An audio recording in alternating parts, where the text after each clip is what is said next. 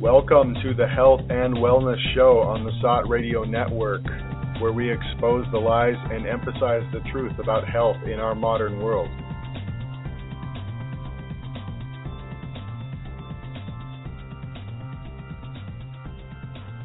Welcome, everybody, to the Health and Wellness Show. My name is Jonathan. I'll be your host for today. We have a almost full complement of hosts today. Tiffany, Erica, Doug, and Elliot are with us, but Gabby is missing today. So we'll miss Gabby and think about her while we're doing the show. But today is January 1st, 2016. So Happy New Year. Yeah, Happy New Year, everybody. Happy New Year, guys. We hope that everybody's feeling okay today and that you didn't stay up too late last night. So today we're going to be talking about just the general phenomenon of New Year's resolutions. Our theme is Biohacking 2016, so we're going to talk about some of the things that you can do about your health, about turning it around this year. And we are definitely welcoming input from the chat as well as callers. Call in with your New Year's resolution. Yeah, we do have a call-in number. It's 718-508-9499, and that's a U.S. number. So if you are happening to call from overseas, you'll need to do the appropriate country extension, which I admit guiltily that I don't know for the U.S. I'm not sure what that is. I think it's people can use Skype, too, if I'm not mistaken. You can use Skype to call in. Yes, there you go. So I guess let's just start with a general discussion. The last show we did before Christmas, we did kind of a year in review, but we talked more in general about news topics, and I was wondering if you guys want to start with a little discussion about anything that you did this year. I can say for myself that I explored the ketogenic diet more than I had in the past. And I'm not going to lie, I did cheat and fall off the wagon a number of times. And I also learned how damaging and how much of a bummer that can be. When you're doing the keto diet and you cheat, it hurts worse than it does normally. So I don't know. What about you guys? Is there anything special that you did in regards to your health this year? Well, it's not very hard to fall off the wagon for some people. Ketosis. I mean, you can have one night of Christmas cookies, and they can even be keto-friendly Christmas cookies, and I'm not in ketosis anymore. Yeah. Well, I wouldn't say that I did anything new. It was just more of the same stuff. Yeah, I think in those situations it's important to forgive yourself too, not get too, what's the word? I guess that not too obsessed and really kind of get down on yourself for falling off a little bit. It should be expected to a certain degree that you do the best you can, and in certain situations you're not going to be able to do as well as you'd hope, and you just kind of get back on that wagon and get back to it. Yeah, sometimes angsting about it afterwards is worse than actually, whatever transgression you crossed. Yeah, I think that's true. Yeah. Be grown up about it and not worry too much about, I failed, I'm a failure, I'll never make it.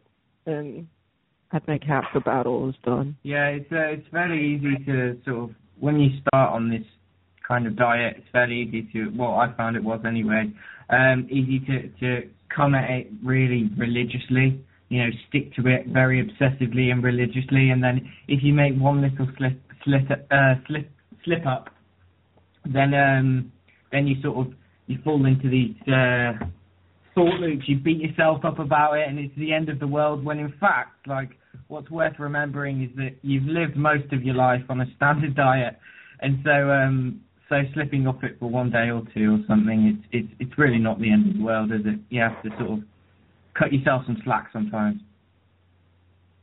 Yeah, I agree. That's a really good point. I've certainly done other things in the past that were much more damaging to my health, in the long run than this past year. Yeah, this is my 10th year anniversary of not having a McDonald's. Wow. Nice. Awesome. I'm exaggerating. I have no idea how long it's been, but... Well, congratulations anyway. Thank you for congratulating me on my false, made-up McDonald's date.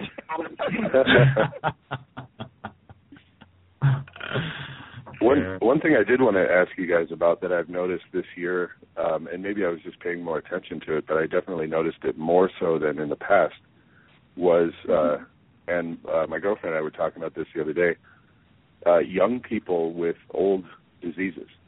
A lot of people in my family and other people that I've known or people that I've heard about, just kind of tangentially. But yeah, young people, in their even like early 20s with diseases that have generally been ascribed to the older generations. It's starting to hit young people a lot more. I wonder if you guys have noticed that too. Yeah. One of my lecturers for nutrition, she her daughter has actually been diagnosed. I think her daughter's like 9 years old, and she's been diagnosed with like systemic arthritis in like every joint of her body. And she's like 9 or 10 years old, and this is practically unheard of, Yeah. I just thought that was think it's just part of a general trend that we're seeing with the collective health of the world kind of going down into the tanks. Definitely. Yeah, the disease of civilization. Mm-hmm. Yeah, exactly. Yeah. I don't deal much with younger patients, but it just seems like everybody is sick. Everybody has thyroid trouble. Everybody is a diabetic. Everybody has high blood pressure. Probably those three things. I don't know. Probably because I see it every day. It just seems like nobody is healthy. Yeah. Yeah. I think that's true. And even people who tend to think of themselves as healthy, if you really look at them, it's kind of like, you're not quite as well off as maybe you think that you are. It's like the collective perception of what healthy is has also kind of degraded and keeps on degrading. I still don't lie in bed all day sick that they think that they're healthy. Yeah. Like if they don't take more than just a couple of medications, they're healthy. Yeah, exactly. I'm only on 3 medications. I'm pretty healthy.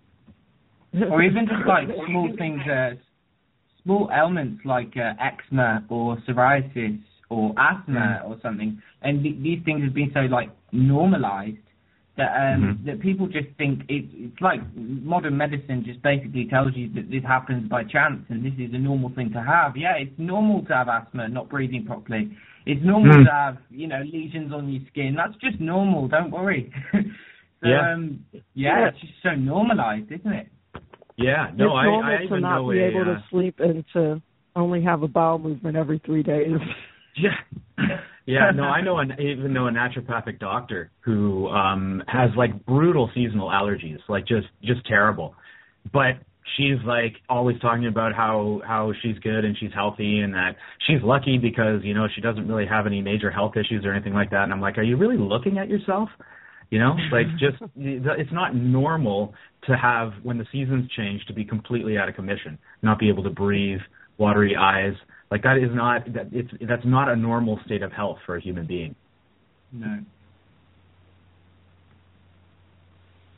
Yeah, it is the new metric now, I guess. If you're not like holed up and laid up, that you're healthy. Yeah, exactly. Yeah. Mm-hmm. So I guess one of the major. Oh, go ahead, Doug. Well, I was just going to say that I guess that, in order, going with our theme on New Year's resolutions, it kind of seems like in order to actually resolve to improve yourself in some way, it's kind of like assumed that you kind of have enough self-awareness to realize where things are actually wrong. Mm-hmm. Right. Yeah, it takes the ability to see those things. Many people do. Because it seems like the standard resolution for most people is, I want to lose weight in the new year. Mm-hmm. And you can tell, like, on the TV commercials coming up to the new year, there's all these, Weight Watchers, and you look at the store ads, there's all these exercise equipment, like treadmills and dumbbells and whatnot that go on sale, like, right before the new year. Well, yeah, even on that, I watched a little bit of the New Year's Eve from Times Square last night, and it was all sponsored by a gym. Really terrible gym, actually. And it's like, oh, wow, what are they promoting here?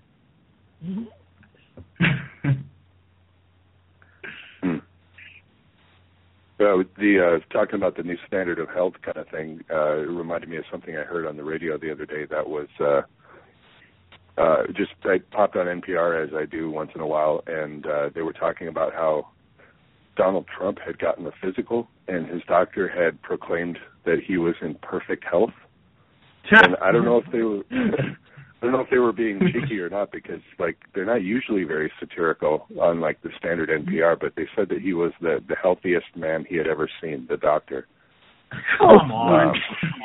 And I got to think. I mean, I don't know anything about Trump. He might be physically healthy, but if he was really healthy, I think his brain would work better. I don't know. Exactly. Well, if anything is indicative of his poor state of health, you only need to look at his hair. Yeah, exactly, right? That's not healthy hair. Yeah. His hair might be healthy in the way it grows out, but what kind of sane person would have a hairstyle like that?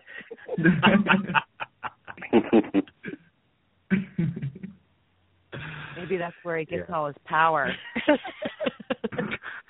He's got superhuman hair. Like Samson.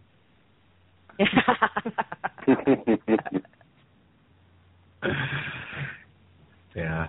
Well, I definitely don't want to stray too much into the political candidates. You can leave that where it lies. But I guess so. We have some notes about what we wanted to talk about today, and I think one that would be kind of fun to get into is disaster preparedness. So now there's, of course, you had the great scare of 2000. That all of the clocks were going to reset, and then the great Terrence McKenna scare of 2012. Right. And so people have been talking about preparedness for quite some time, but it seems to always be couched in this idea that right around the corner, everything is going to completely collapse, And that may or may not be true. I'm not arguing that point of view. I honestly wouldn't be surprised if that did happen. But I think that mindset kind of leaks into the ideas of preparedness and thinking that, you have to immediately spend, $5,000 and stock up your cabinet and get a bunch of get 3 cows, and 2 freezers and all of this bug out bag and a backup bug out bag for everybody in your family and all this stuff. And that, those are all good ideas, but we were going to talk a little bit about making small changes as opposed to trying to stress yourself out and make massive changes and completely change your life or drain your bank account to get all this preparedness stuff. And I don't know, I wondered what input you guys have on making small changes to preparedness. I think for me, one thing is just small things added to the medicine cabinet a little bit over time. If I can, I'll get a little bit extra of this one thing, or we've talked about iodine, and we'll have a show on that in the future, but making a batch of iodine so you can have extra and store it. Some small steps to take. Is there anything like that you guys do? Just making small steps towards that? Yeah, definitely. I think that's the best way to approach it. When you read about, say, economic collapses or whatever, I think it can make people quite fearful, and it's very easy to sort of act on that fear and think, okay, I need to spend, as you said, drain my whole bank account and stock up on this, who knows what. But I think one of the best ways to approach it is, as you said, just take small steps to implement changes into your life with what you have, what you've got available. So for instance, as you said, just one thing, one extra thing in your medicine cabinet, or for instance, taking up a new skill, or you spoke about it in another show a few months back, I think, and it was trying to take steps to build relationships with people in your community. So, for instance, just going over and saying hello, hey, how are you doing? Just getting to know your neighbours.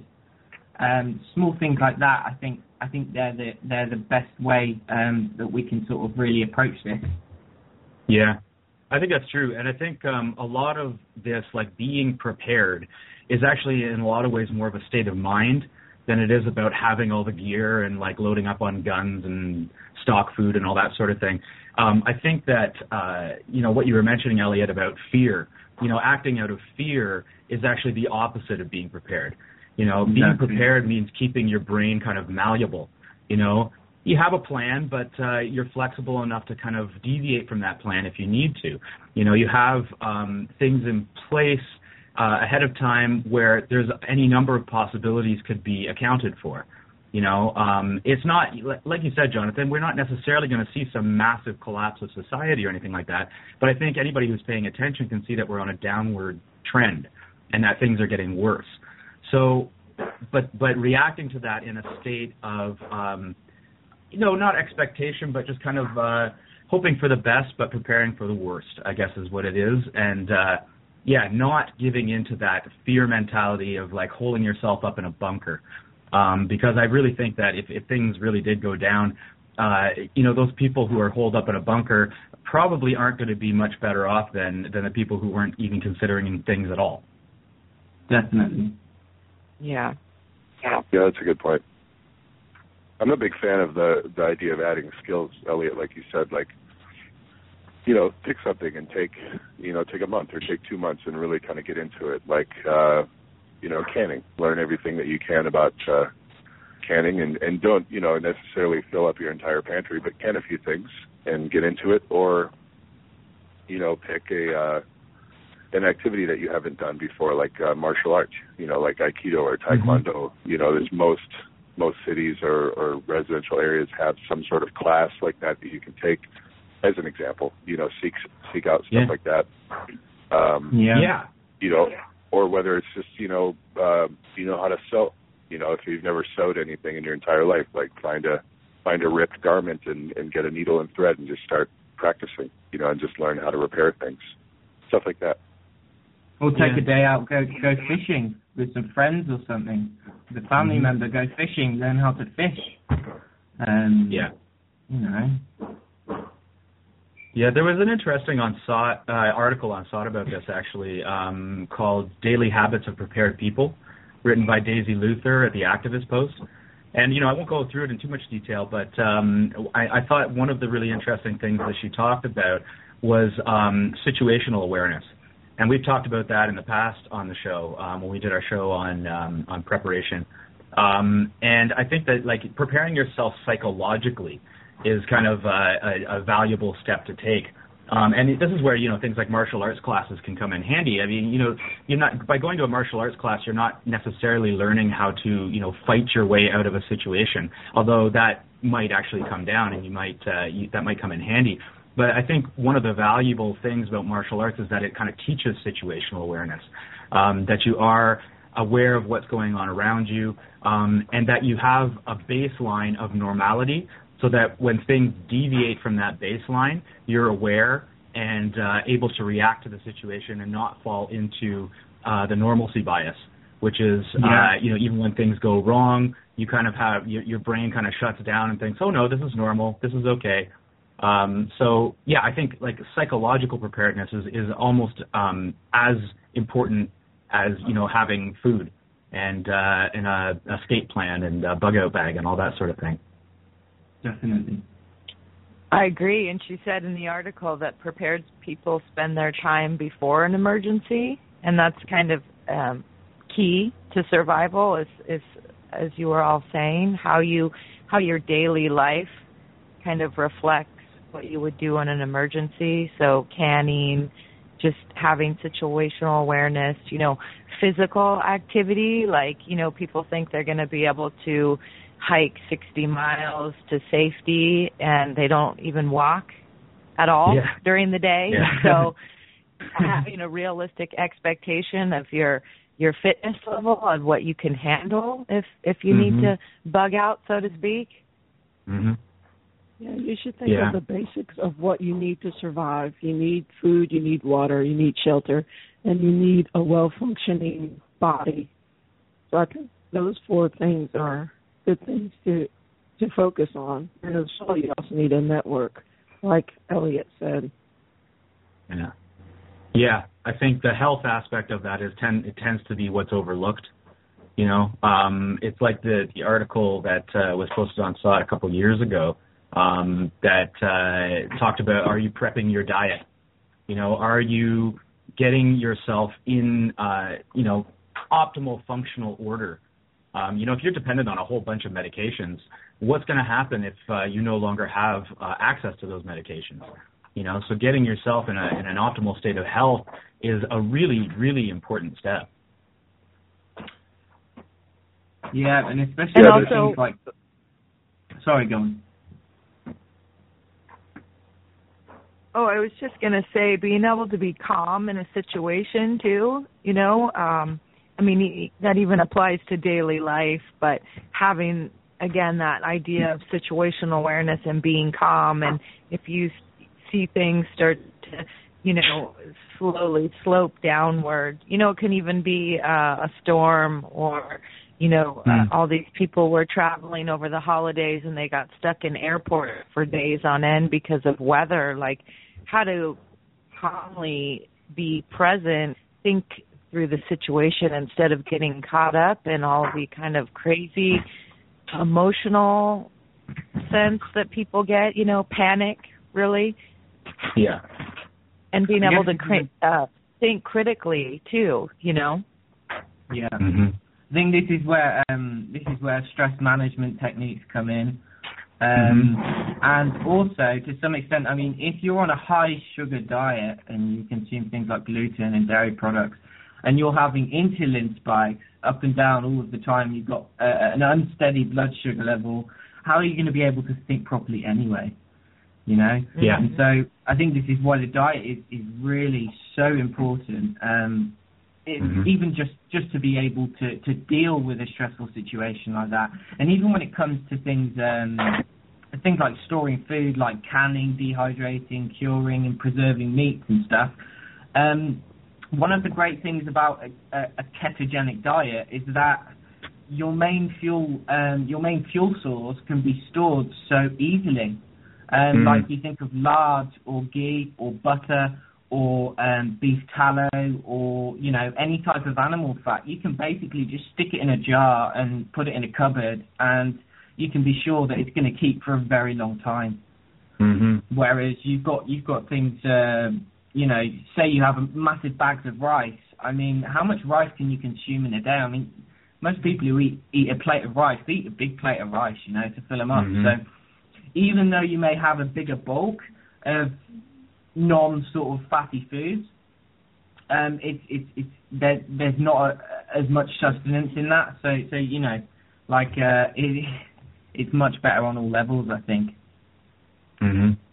And also being able to intermittently fast, not needing to eat 3 meals a day, and depending on your situation, if you're needing to leave and you don't have, to carry that 50-pound bag of rice with you. Yeah. But being able to sustain energy on a minimal amount of fuel, I think is what the prepping your diet talked about.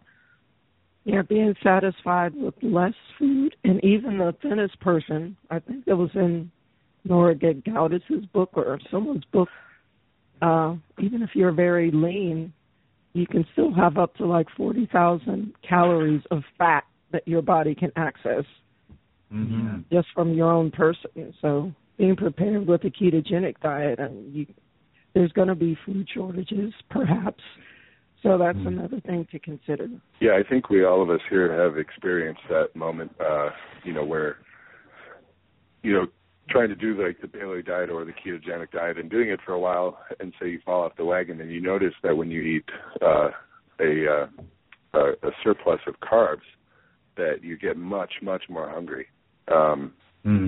And so, I mean, just anecdotally, I can say, and I think a lot of other people can say that too, that if you're on a high fat, more of a fat based diet, very, very low carbs, little to no sugar, that you can go a lot longer without getting hungry. And in that way, not only are you sustaining yourself, and being more effective, but you're also not draining on the resources of whatever your community has. And so each person can be more effective, more long-lasting. It will help your mood, because when you get hungry, you get grumpy. And there's just a lot of, we've talked about this many times, but there's a lot of ancillary benefits to the high-fat diet, and especially in a preparedness situation, I think that's really important, because we're not going to have boxes of, crackers and, 50-gallon tubs of rice and that kind of thing available. Some people might, but, the people that do stock up on those things are going to be reliant on those things. And when it comes down to it, and when your body is running on carbs and sugar, you're going to have much shorter half-life of being able to sustain yourself.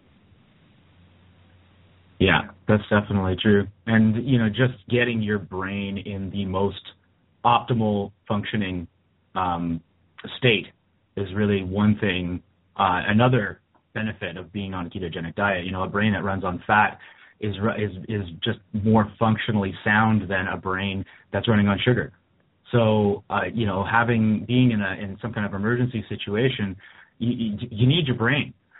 Like, that's what it really comes down to. So, aside from just using less food and being able to sustain yourself for longer without food, being able to think your way out of situations where otherwise you would just kind of devolve into panic or just not be able to see the big picture, I think is another, maybe the prime reason for kind of going ketogenic.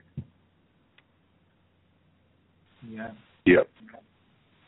Yeah, I like how the article said that preparedness is not some finite goal that is achieved when you have amassed a certain amount of beans and bullets.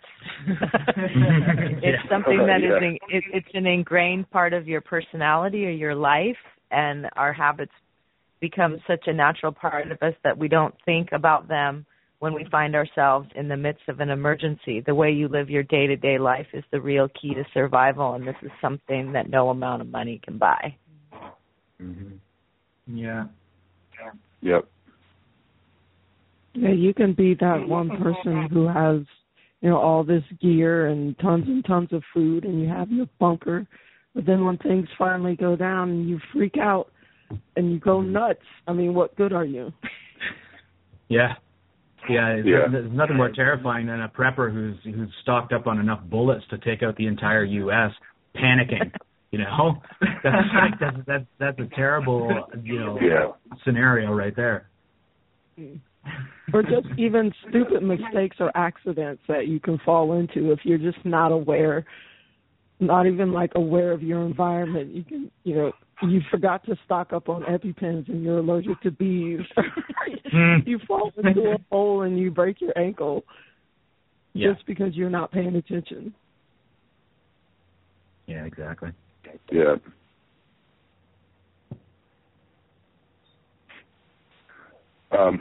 Well, I think something that also connects to that, and that we were, had discussed talking about on the show today, is cold adaptation. And if our listeners are not aware of that, it's a pretty simple concept. You basically subject your body to gradually more and more lengthened exposure to cold. And not only does it kind of strengthen your will and kind of steal your resolve, because it's hard to do. But it also changes a lot of the functions in your body and turns on certain functions for healing, for repairing DNA, and things that your body is capable of doing. And so that's something that a number of us have been experimenting with for a while.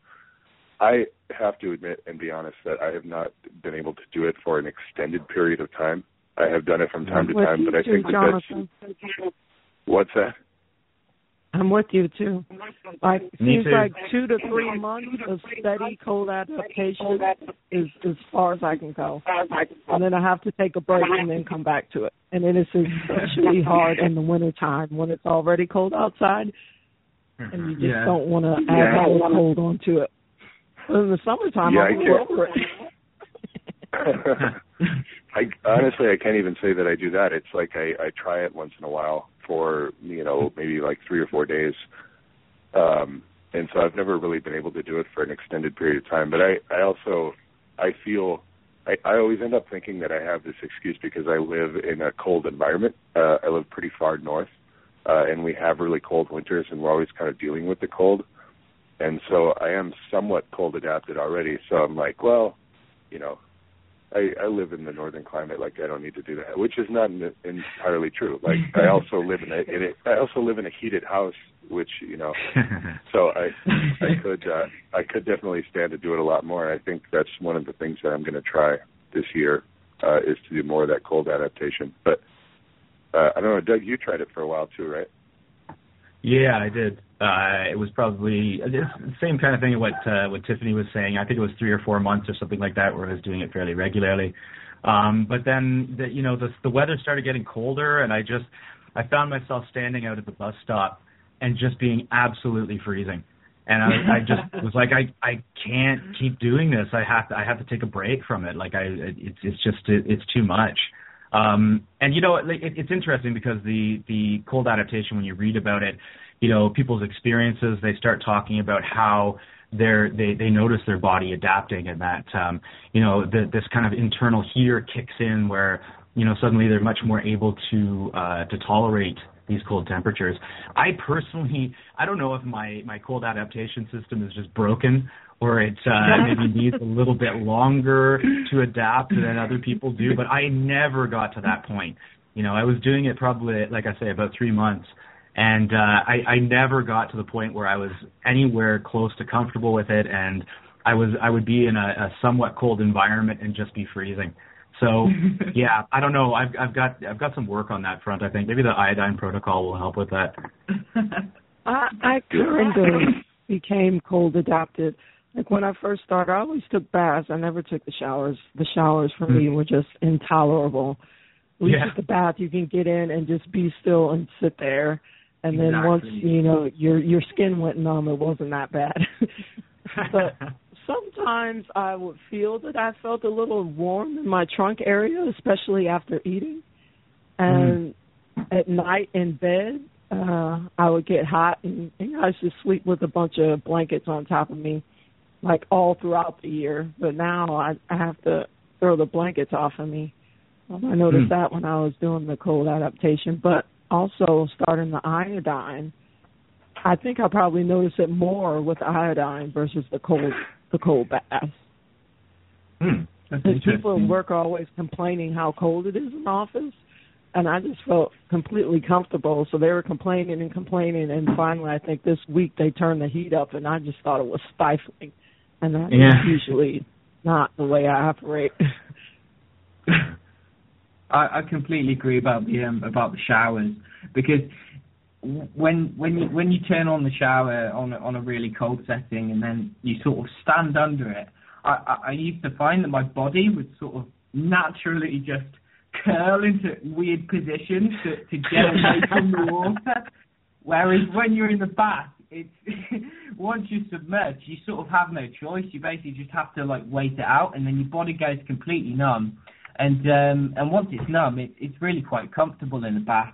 But I didn't personally. I was doing it for about 6 months. I sort of did it religiously. I don't even think I had a warm shower in the space of 4 months. So I basically just had the cold baths, and yeah, like you, Doug, I didn't notice any difference in my internal sort of temperature gauge. I still got really cold. It was in the middle of winter, and I'd be standing outside. I'd be absolutely freezing. I'd be inside. I'd be absolutely freezing. So it just got to the point where I just decided, you know, either I'm not doing this properly, or there's something wrong with my system that's not working. So I'm just going to give it up and do some more research into it, learn about it, and then do it properly in the future at some point. So that's, for me anyway, that's one of the major New Year's resolutions. Yeah. At least until February, right? I'm actually hesitating on making a resolution to get cold adapted. That's how averse I am to it. I'm kind of like, do I want to resolve that to do that? I don't know. And Elliot, I have to say that I never got to the point where I found the bath comfortable in any sense of the term. There were times when I thoroughly enjoyed it, but that only lasts for maybe like the first 3 to 4 weeks, and then the novelty wears off. Yeah. Well, one thing I did notice with it is that I actually started to tolerate warm showers a lot less. That was one thing I did notice, is that if the shower, like the thought of taking a hot shower was really unappealing. And so I even having a shower that was, you know, less than cold, maybe what you consider lukewarm, I was kind of like, ugh, this doesn't feel so good. So I guess there was some change going on there. Yeah, I was wondering if you guys... I noticed... Sorry, go ahead. Well, in this article on SOTT, it said, called Mild Cold Exposure Stimulates Good Fat Energy Expenditure. So they say that exposing yourself to cold activates brown fat, and brown fat contains mitochondria. So the more mitochondria you have, the more energy you have. When I first did cold baths for the very, very first time, and this was maybe 2 to 3 years ago, I did notice an extremely increased, noticeably improved mood. I was like giddy at times. It was that striking. And I would take a break and go back to it, but I never got that same cold bath high that I got the very first time. I'm always trying to go back to that, but it's never repeated itself. So I thought I'd just point that out. Yeah. I notice for myself, and like I said, maybe this just supports my my excuse of living in a northern climate, and that. But I wonder if cold adaptation works more effectively for people who live in warmer climates. I'm not entirely certain about that. I'm kind of speculating here, because here, like I live on the shores of Lake Superior, so we're pretty far north of the United States, and it gets cold here. Like last year, we had regularly 20 below zero Fahrenheit, and when the spring comes around, it's extremely cold. Like you actually have to be careful about going outside. This year it's not so much, but last year was pretty bad. But when the spring comes around and it tops, 30 degrees Fahrenheit, people are breaking out the T-shirts and they're like, wow, it's warm. And, that would normally be extremely cold for a lot of people. But I notice here, as soon as it tops like freezing and it gets into the 30s and even into like the low 40s in the Fahrenheit scale, it actually feels very warm. And we're doing work outside, in T-shirts and starting to sweat a lot more and stuff like that. So the spring is definitely a welcome time here. But I wonder if that has to do with cold adaptation, because, generally once you're in the cold for a while, you definitely get adapted and the warmer temperatures feel a lot warmer. But we also swim in Lake Superior, which is a standard. It's like, I think, 45 degrees Fahrenheit normally, even in the summer. Wow. And so, when you jump in the water, once you're done hyperventilating and screaming for a little bit, then you get used to it, and then you can hang out there for a while. So that's another way to do that if you live on a cold northern lake, but of course not very many people do. I think that probably does contribute, and maybe to some extent there is some level of cold adaptation. Jack Kruse is in his book. It's called Epipaleo RX, and I finished reading it maybe a month or two ago, and he's got a whole chapter actually dedicated to. He's like individually designed a cold therapy protocol, and I think it's up on his blog as well online. But he states here that water is 24 times more effective than just cold air. So I think to some extent, living in a cold environment, it would get you relatively cold adapted. But I think in terms of the full benefits, gaining the full benefits of cold adaptation, I think you would probably have to sort of expose yourself to freezing cold water. Yeah, I think so too.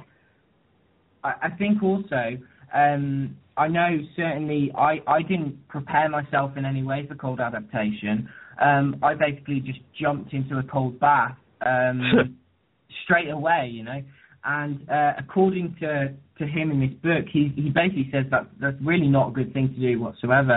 I mean, he's got like a 4-week plan. I mean, as I said, there's a whole chapter dedicated, but I have taken a few notes on it. And he says always, like, before you're going to begin cold adaptation, so every day you want to start it off with a high-fat/high protein meal.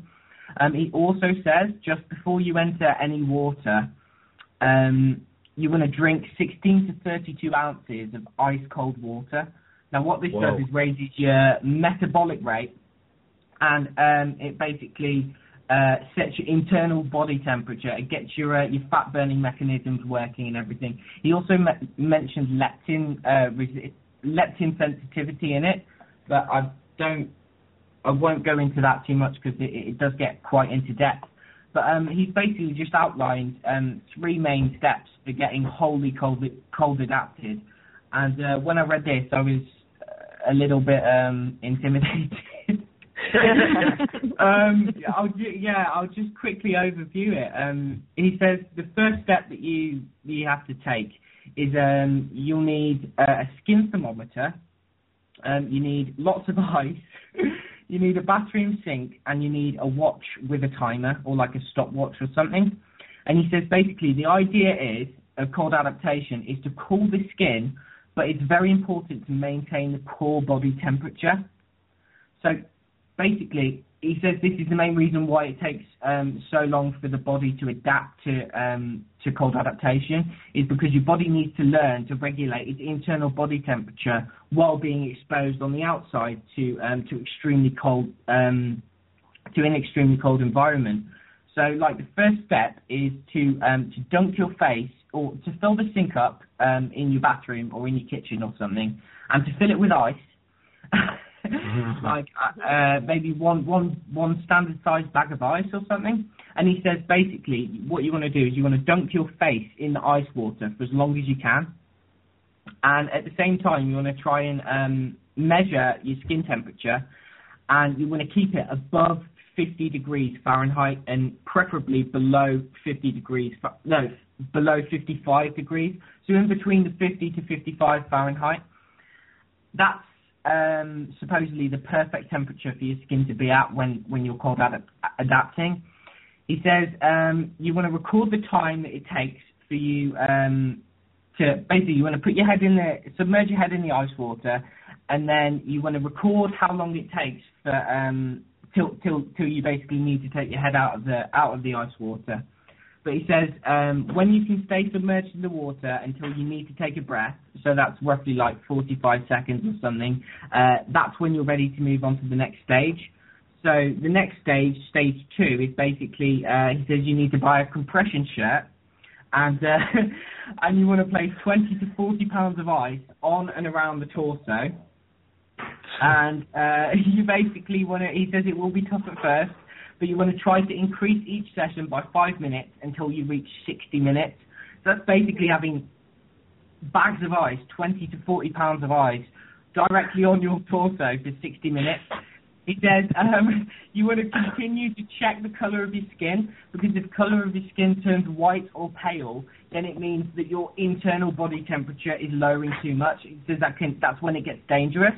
So he says that you always want to try and maintain a skin color which is sort of pink or cherry red in color, and that means that your internals the same as it was before. It's just the outside of your skin is lowering the proper amount that it should. And then the final stage is basically immersion in a cold water bath. And he says once you've gotten used to doing 60 minutes of the compression shirt and the ice on your torso, that's when you want to start getting into the bath. You don't want to get into the bath before you've done these 2 steps, because that can make you quite ill. But yeah, he says basically fill the bath up completely with the cold water, ice cold water preferably, and then you want to get into the bath, and then you want to add 20 to 40 pounds of ice on your torso and to the bath, and you want to remain submerged for as long as you can handle, and your skin temperature always wants to remain 50 to 55 degrees Fahrenheit. Now, this guy basically, he's been doing this for a few years, and what he actually states in the book is that one night, because he does it when he gets home from work at night, so he has his evening meal, and then he gets in the ice bath. And he said one night what he did was he got in 10 o'clock in the evening or something, and he fell asleep and woke up 12 hours later. Whoa. Perfectly fine, yeah. His internal body temperature had not gone down whatsoever. And he basically says what you can expect from doing this by following this specific protocol is that basically, like, you can go outside in the winter in the snow and you'll be warm. You know, you'll be. I mean, he's a neurosurgeon, so he treats all of his patients with a cold adaptation because it increases fat loss. It can treat diabetes. It regulates your leptin. And it's also really, really, really great for healing. So yeah, I just thought I'd let you guys know. How do you feel about that? That's quite a story. Wow. Yeah. I don't know if I could do that. I'm kind of like, yeah, I don't know. I don't know if I could do that. That sounds like quite the extensive protocol. Well, when I first started it, I did do a lot of that stuff, maybe not completely to the letter. Like, I didn't sit with, you have to go out and buy ice every single day. That just wasn't going to happen for me. But I did put ice on me every once in a while, and, like, you know, put 2 shirts on and put the ice in between that. Yeah. But he also talks about this other method that he has where you sit in a warm bathtub and you put the ice on your chest, so that temperature differential kind of makes the water, the oxygen in your body flow from the warm part of your body up to the cold part. And he's also put on like a cap and then put ice on his head. And it's supposed to increase blood flow to your brain. I tried that too, and I don't know, I think it was kind of worse than doing just a straight cold bath because I was just really hot. So I was sitting in the warm tub with the ice on my top and on my head. Crazy. So, Elliot, we've got a question in the chat here from Sue LaRue. She asks, what about cryogenic chambers? Are those worth it? They're becoming more popular lately. Does Jack Kruse talk about cryogenic chambers at all? Well, in his book, I haven't come across anything on cryogenic therapy, no. Just from what I've read on his site, he doesn't really advocate it very strongly. He says that water is a lot more cold water is a lot more effective than cold air. It's a dog. Well, yeah. I've done the cryogenic chamber, though. I think I had like 4 or 5 sessions where you stand in this metal tube and you are either naked or in your undies, and they blast you with sub-zero air, and you're supposed to like turn around slowly so the cold will touch all parts of your body. But I didn't feel the same effect that I did from cold therapy, and plus, you know, it's expensive. Yeah, I mean, he does state that it's water's 24 times more effective than just cold air. So I would imagine that, I mean, I don't know how cold you'd have to get the air for it to be able to match the level of cold adaptation you'd be able to achieve with water. I'm not sure. This is reminding me of a story that I read a little while back about a Russian woman who was quite old. I think she was in her 90s, and she had slept outside for many, many years. Like, she'd actually gone and put her bed in her garden outdoors, and would sleep outside even in the winter. Of course, she used a blanket, but she would sleep outside in her bed, and she was so cold adapted that she would walk down the street wearing like a dress in the middle of the winter.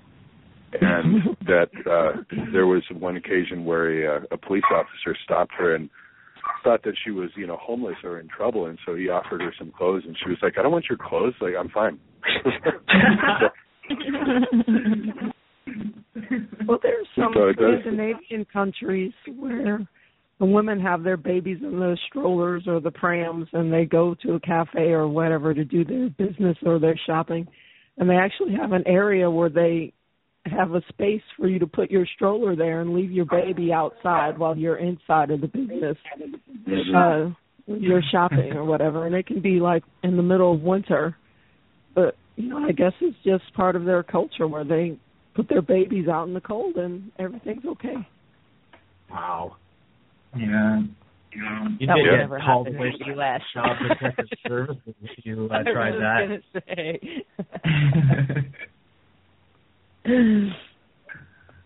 I wonder how much of this has to do with genetics too, because as we're talking, I was thinking, and also where I live, there's a large Finnish population. A lot of Finns immigrated here back in the day, and I know and have known a number of old Finnish people.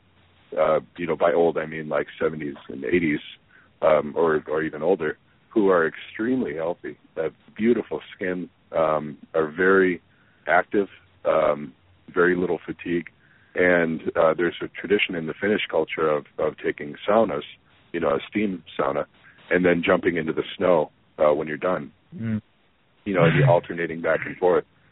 And also, of course, they live in Northern Europe and or in the Northern United States and being very cold most of the time. But, that's not to discount. I also am aware that there are a lot of extremely healthy older folks who live in southern climates, who are adapted to that, who might live in like South America or in the Caribbean or something like that. And so that's what makes me wonder, like, how much it has to do with genetics and kind of what your lineage is and what your genes are adapted to, what works best for you. I think if it depends more maybe on the environment in which you live. I think the more that you are in sync with whatever environment that you happen to be living in, the healthier you are. So if you're in a cold environment and you adapt to that, no matter genetics, I think you would do okay. And the same would go for maybe living in a, equatorial climate. Yeah, I think that maybe it has more to do with epigenetics, that maybe, we all kind of have this inherent potential in us to be cold adapted.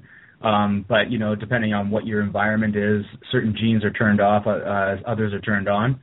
So, by doing the cold protocol, you're kind of turning on those genes that make you cold adapted.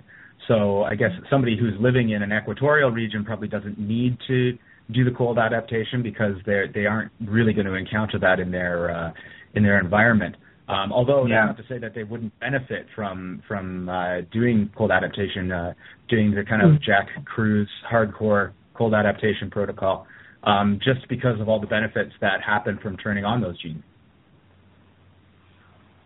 Yeah. Well, I think it also makes sense from a prepping standpoint, too, if one considers the climate changes that we're going through and all the talk and the scientific research that's coming out that's saying that we would be going into a mini ice age at least.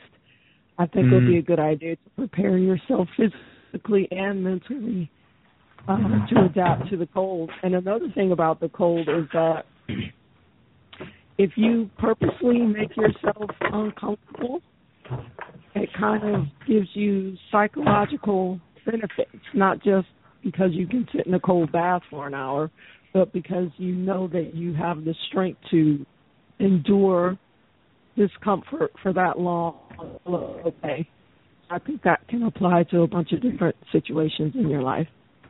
Yeah, strengthening your will, strengthening your resolve, that kind of thing, for sure. And that's kind of one of the things I think I'm really laming out on by avoiding the cold protocol, not strengthening my resolve, giving in to that part of me that's like, nah, I don't want to do this. Well, Doug, maybe you just have like Caribbean ancestry. Well,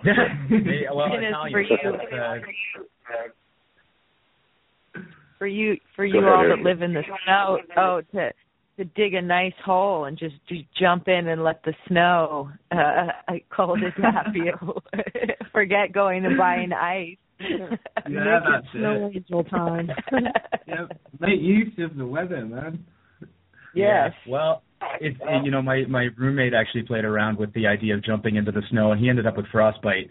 So yeah, it is. So into the snow in my underwear. So yeah, that's one thing that maybe should be stated. You need to be careful on that front for sure.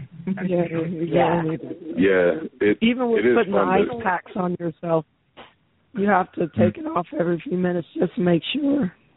You have damaged a couple areas on my body. Yeah, we also have here what's called the Polar Bear Challenge. I don't know if you guys or if our listeners are familiar, but yeah, they will on a frozen body of water cut a hole in the ice, and then jump in and then jump out in literally freezing water. But usually when that's done in a public setting, it's usually kind of like a community thing, and they always have a portable sauna right there, and they have an ambulance handy in case anything goes wrong. And I do think that that's wise. Like it is fun if you're slightly masochistic. I guess it's fun to do that, and I like the whole jumping in the snow kind of thing as well. But you do also have to be careful. You can really you can get frostbite and hurt yourself by overdoing it. Yeah. Well, it's funny you mentioned that, Jonathan, because this is New Year's Day, and there's a New Year's Day tradition here in Toronto that a bunch of people will go and jump into Lake Ontario on New Year's Day. And this year it's probably not as cold as it has been in past years because we're just now starting to get into something that resembles winter. It's been quite warm here, but as far as I know, they're doing it this year as well. They might be in there right now as we speak. Yeah, I'm all for cold therapy, especially cold therapy in a natural body of water. But I draw the line at jumping into anything. I'll ease down into the water. I'm not going to jump into it. Fair enough. It's shocking enough. If you've got a high body temperature, like say you've got a big fluffy coat on or something, and then you take it off straight away, and then you jump into an icy cold river, you can give yourself a heart attack. Yeah. Put yourself into shock. Yeah. So you do have to be careful with those things, I think. Yeah, it's good to have supervision for sure. Yeah.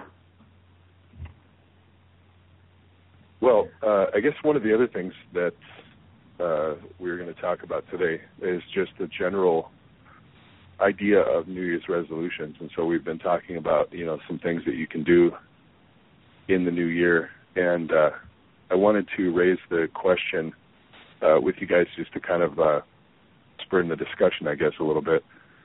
What do you think is the psychological mechanism of the New Year's resolution? We talk about this from a mental health perspective. We've talked in the past about how to change how you approach certain situations, how to change your outlook, how to kind of inspect your own mental health and observe yourself and what your reactions are. And I'm very curious because, on the whole, I think it's a generally positive thing to make New Year's resolutions. I think it can also be a negative, too, because it's just kind of a rote thing that we do. and you say, okay, I'm going to do that this year, and then you forget about it because it was New Year's, and that's what you do. You say you're going to do stuff in the next year. So I don't know. What do you guys think? Is it generally positive or a mix of the two? Well, I think you kind of need to prepare. You need to do more than just kind of say, okay, this year I'm going to do this. Because, interesting, I've been reading Dr. Joe Dispenza's book called Breaking the Habit of Being Yourself. And Zoya actually turned me onto that book. And at first I was kind of like, oh, okay, this is just another you create your own reality, The Secret type thing. But it's actually really good. It gets into a lot of the neurobiology behind these sorts of things.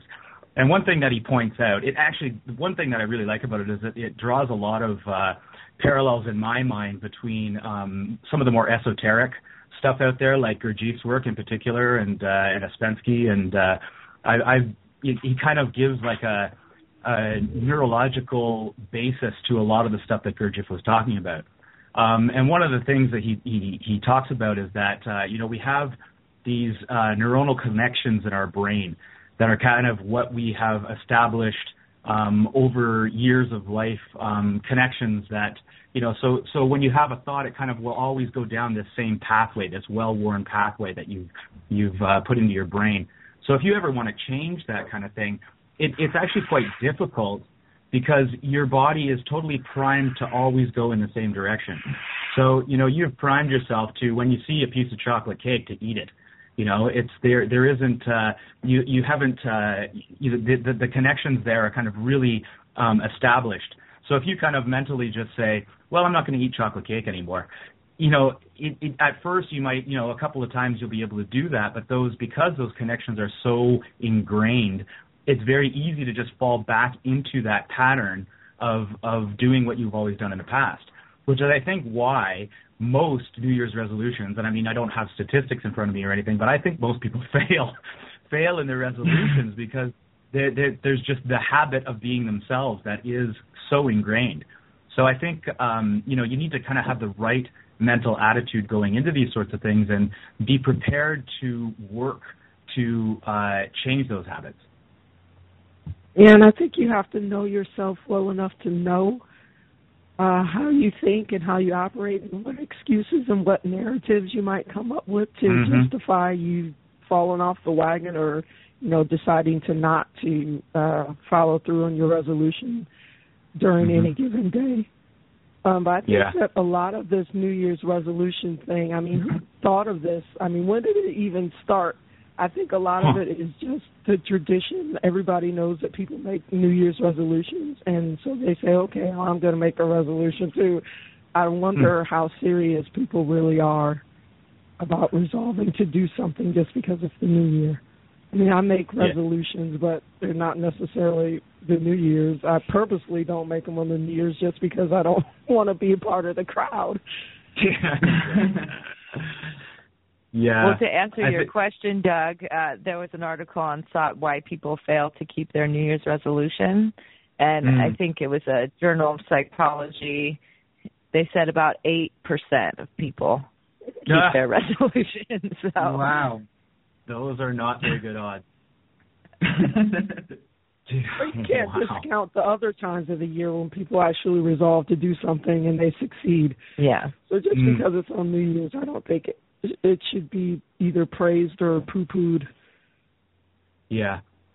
Well, I was reading an interesting article recently. It was just in one of those, I don't know if you guys have this in your city too, but here in Toronto they kind of have these little kind of, newspaper type things that they hand out on the subway. They're just kind of a quick read. It's mostly fluff. Actually, it's all fluff, really. But there was an interesting article in there where there was a psychologist talking about the phenomenon of New Year's resolutions. And one of the things he was saying is that it's actually not a good thing because people will put off making changes in their life until New Year's. So, around maybe end of November, early December, you might be like, you know what, I got to lose weight in the new year. But you put that off until New Year's Day, and up until then, you just kind of like it's justified in keeping your old habits the way they were. To really make changes, it's much better to kind of work in the moment not procrastinate and put things off, because it's kind of like you're putting all the burden on your future self. And if leading up until that point, you're ingraining those habits, those bad habits, then come New Year's, it's going to be that much more difficult to actually make the change. And being realistic. Sorry, go ahead. Oh, it just being realistic, right? So setting realistic goals for yourself. You know, when you set this huge expectation for yourself, the possibility of pulling it off is a lot slimmer. But if you're realistic in your goal, like my goal for the new year is to go to the gym at least once this year. That's a realistic goal. Set that bar high. But you know, this idea of biting off more than you can chew, right? Or you know, it's almost like you set yourself up for failure instead of being realistic about what you can do. Maybe that's why they don't get fulfilled. Well, in that respect, it's easy to see why so many people fail too, because they probably do set unrealistic goals. And it's like kind of they go through like 2 or 3 weeks of torturing themselves to try and like achieve these massive goals, and then they just say, forget it. They give up on it.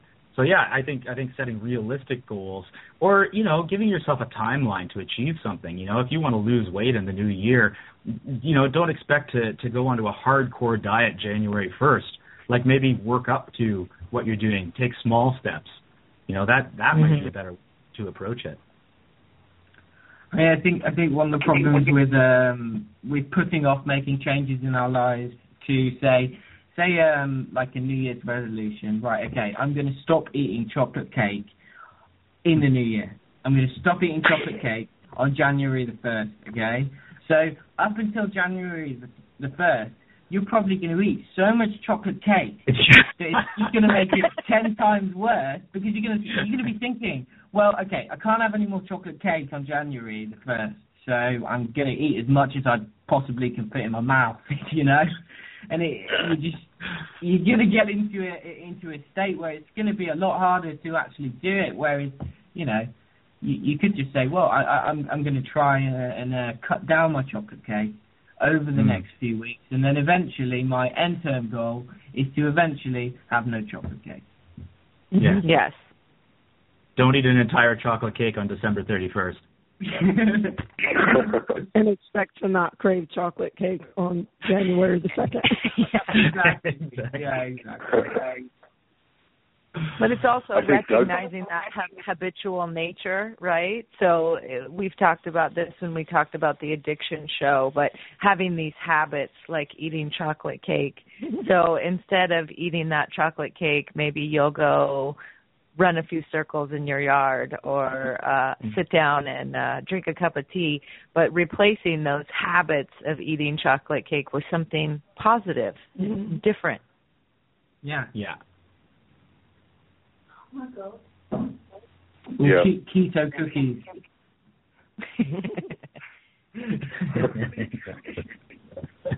I think, Doug, what you said about tackling something right away is also important, as opposed to waiting. One example is cleaning. And I know there are a lot of people who are kind of automatically clean and just do that without having to think about it too much. I am not one of those people. And so, like if there's something on the floor, I definitely, if I go with my habits, I'm more prone to whatever, I'll get to that later.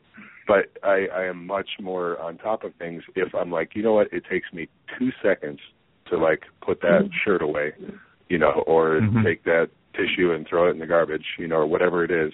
So I'm just going to do it right now.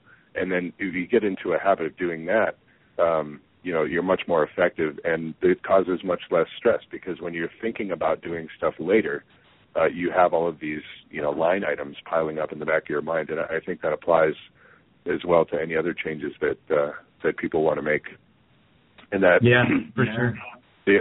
The other thing that makes me think of is I know for me, I'm very research driven. I'm a curious person, and so I like to look into things and learn about things.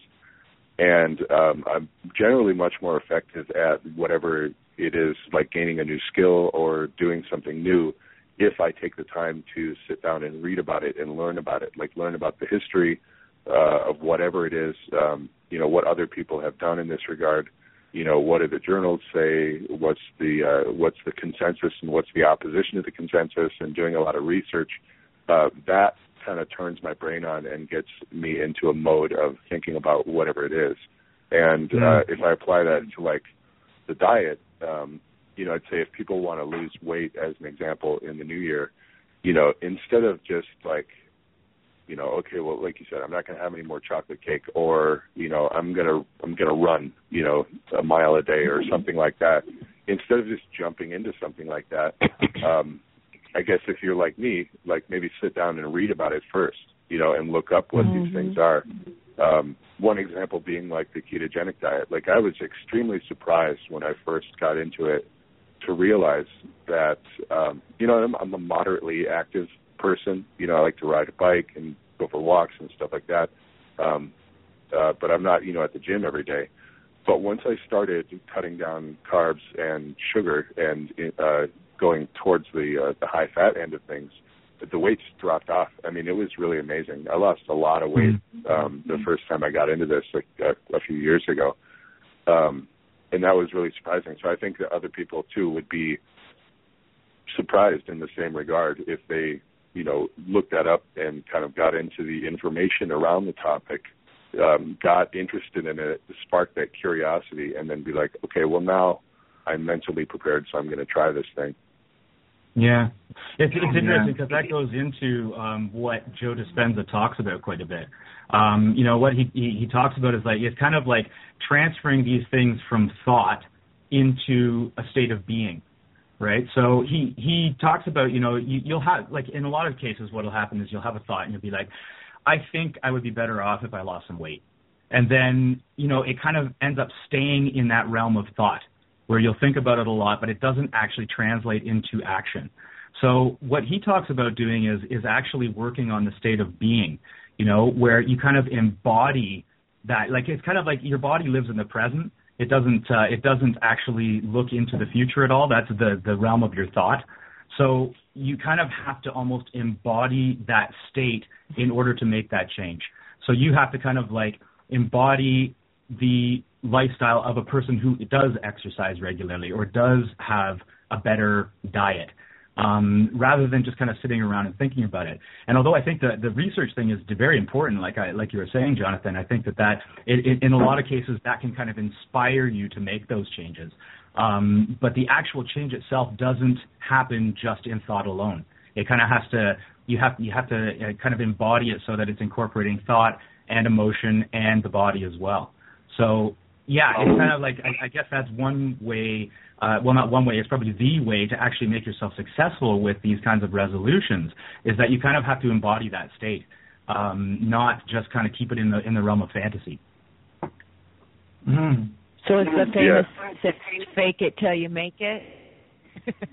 Yeah, kind of, yeah.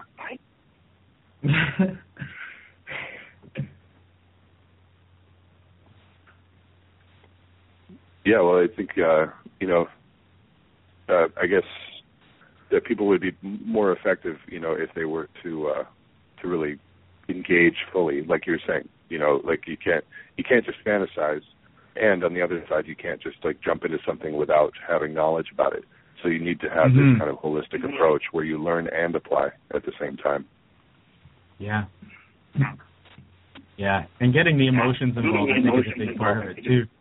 Because new neural connections are made not by thought alone, but by the combination of thought and emotion. When you think about the memories that are clearest for you, they're going to be ones that had a lot of emotional weight behind them. So changing those neural pathways involves not just like thinking about it and wanting it really bad, but actually getting kind of the emotion behind it. So, thinking about what you would be like in that state and how much better you'd feel and how much healthier you would be, and really kind of getting that emotion involved. Mm-hmm. Well, would you say that? Oh, sorry, John. Doug, since you've read that book, would you say that through actually say learning about something, you gain knowledge of something, but just thinking about changing one of your behaviors, that's not enough? And what you said that there needs to be an emotional component involved as well. So say through applying your knowledge and almost reaping the benefits from the fact that you've actually changed one of your behaviors, would that constitute that emotional component? Do you know what I mean by that? Yeah, I think so. I have to admit, I'm not done the book yet. I'm only about halfway through. Okay. I find it pretty. It's pretty fascinating though. So I guess I couldn't help but talk about it somewhat. I'm hardly an expert, but I think so. Like I think getting the kind of emotional component behind it, thinking about, just getting yourself into a state of being where you're in that future self. You're kind of in that result. I think is the idea behind it. I don't know if that answers your question. Yeah, sort of. I'll have to read the book. What's the name of the book again, Doug? It's called Breaking the Habit of Being Yourself, and the author is Dr. Joe Dispenza. He's actually got a really good TED Talk on YouTube that's worth checking out. It's about 20 minutes long. If you just look up Dr. Joe Dispenza TED, you'll probably find it. Worth watching. He really goes. He talks about the neuroscience, but it's not complicated. It's fairly easy to grasp.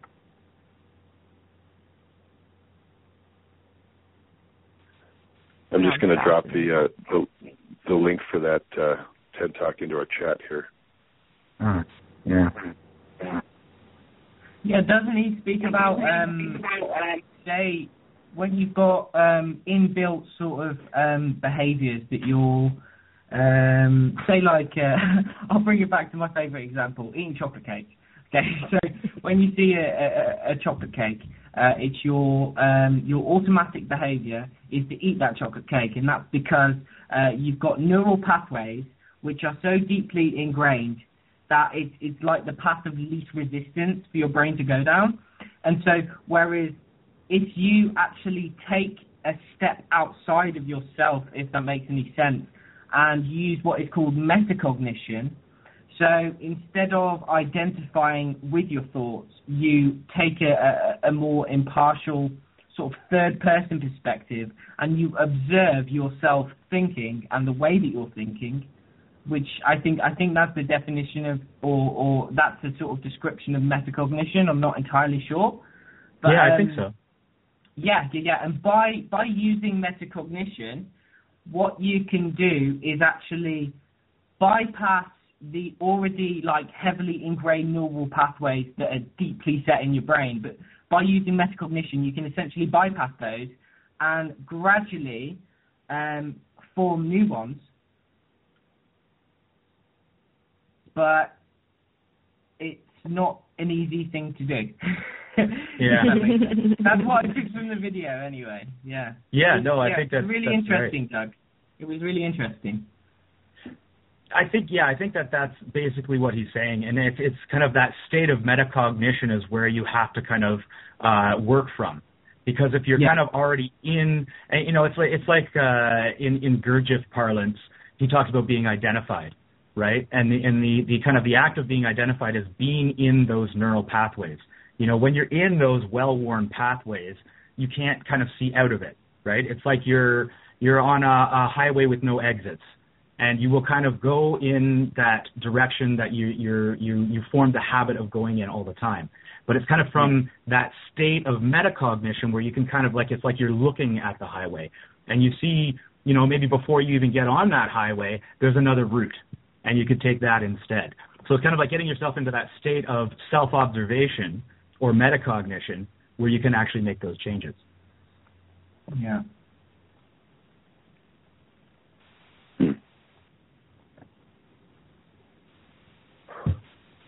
Cool. Well, we have the link to that talk in the chat, and then Zoya has also shared with us another interesting interview there. So if you have access to the Blog Talk Radio chat, check that out. Mm-hmm. Let's talk a little bit about dream work. That was something else that we wanted to talk about today, and I think it's pretty interesting and something that people may have not tried out yet, and it's something kind of on a fascinating side of things that you could delve into in the new year. Erica, did you have any kind of information for us about watching TV? Like, that might be an interesting place to start out. One of our points here is that watching TV makes you less able to remember dreams. Yeah, we were, it's interesting when you get around people and the topic of dreams come up, and, people say, oh, what did you dream about last night? Or did you have a dream? Or I had the strangest dream, and it's, everyone has them. There's been research done that in the Jungian psychoanalytic view that you dream 5 to 7 dreams every night, and that's about 35 to 49 dreams per week. So kind of the question is what are your dreams, and what is it? It's kind of like this message, it can be insights. And mentioning the thing about TV, I found personally I've been doing some dream work, and if I watch television before I go to sleep or spend too much time on the computer late into the evening, I don't remember my dreams. It's almost like maybe the blue light or the electromagnetic impulses in the eyes, or I'm not sure really what it is. But I find that if I turn off all electronics an hour to 2 hours before I go to sleep, that I have a much better chance of remembering my dreams. Has anybody else had that experience? Or, there's definitely people that say they never dream, which is not true. Apparently everyone dreams. Yeah. Well, I've noticed if I watch a movie or something before I go to bed or stay too late on the computer, whatever it is that I'm reading can influence what I dream about. And sometimes that can be a good thing or a bad thing. But there were times like if I had some dilemma that I wanted to work through. Now, I particularly remember, not that this is the dilemma or anything, but I was in junior high school and we had to give a presentation in French class about some topic. And I had no idea what to talk about. So I was just thinking about it before I went to bed, and then I dreamed in French about what I would talk about. Wow. And then the next day I presented it, and I can't remember what happened. But, I guess that would be, if we're talking about resolution, like if we were really committed to accomplishing some kind of goal, maybe we could ponder on that before we go to sleep, and our dreams can present us with some solutions or scenarios to accomplish it. Yeah, definitely. Yeah. There are examples, too, of people who, like, I can't remember the scientist, but the guy who discovered the shape of the benzene molecule, apparently he was working on this problem for a while, and it actually came to him in a dream. So I do think that there is potential to, like, your dreams are kind of communicating things from your subconscious, maybe even outside of that, like the collective conscious. I don't actually know, but I think that there is valuable information that can be gleaned from dreams, and kind of you think about dreaming, you're in this kind of dissociated state where you kind of aren't in that habit of being yourself. And, to kind of open yourself up to other possibilities or other, even just different viewpoints on certain things can be really valuable, I think. Yeah, for our listeners who are interested in what Doug was talking about, there's an article that was carried on SOTT back in 2014 called Dreaming Can Lead to Amazing Creative Breakthroughs. And they do talk about the molecular structure of benzene, and Frederick August Kukuli's discovery came to him in a dream, but also the invention of the sewing machine and Einstein's special theory of relativity. And even James Cameron's The Terminator movie came to him in a dream. But what you're speaking about is so true, Doug. We've talked several times on the show about Dr. Clarissa Piccola Estes, and she has a great little audio book for people who are interested in kind of what she calls fishing your dreams for insights and clarity. And it's just basically based on Jungian analysis and kind of a realistic way to approach using your dream work for insight. And she's such a great storyteller, as I've shared before, but she says that dreams are like a letter from home, from a deep place in the psyche. And it's a picture of yourself, your life, your psychic state of the moment that you may not be able to see. So just your own ego perspective, dreams save people from blindness and blundering, from failing to see or sense something important. And then she talks about how dreams tell a story, stories that aren't obvious in daylight. And she does say that everyone dreams, and they give information about a reality that is not normally available to your conscious mind. So they help us find our way in life. They lead us forward in certain ways at times. Dreams seem almost like an instruction from the divine. The dream channeling, or what she calls the dream maker, is your psyche showing you stories and bits and pieces, and it's never like an outline or what the conscious mind would look at, but it's more images and kind of archetypes and flashes. And for our listeners, if you're interested, she gives 3 kind of insights on how to work with your dreams. So she talks about how remembering your dreams is like strengthening a muscle, just like exercising. You need to continually work with it to kind of strengthen the effects. And I've been practicing the last few months, and I definitely notice with practice that you can recall more. As I said, we have 5 to 7 dreams a night. And so maybe you won't remember all of them, but even if you remember one, she said that it's great to have a notebook and a pencil by your bed and maybe even a pen with a little light on it. So when you wake up first thing in the morning, you start to write down all the nouns that are associated in your dream, so person, place, or thing. And then you can go through this little strategy of going back and making associations with those nouns. So say if you dream about a field, what in your memory is a field represent to you? And you start putting adjectives in and description. And she really emphasizes the importance of staying away from like dream dictionaries and a one-fits-all approach to it, but that it's very individualized.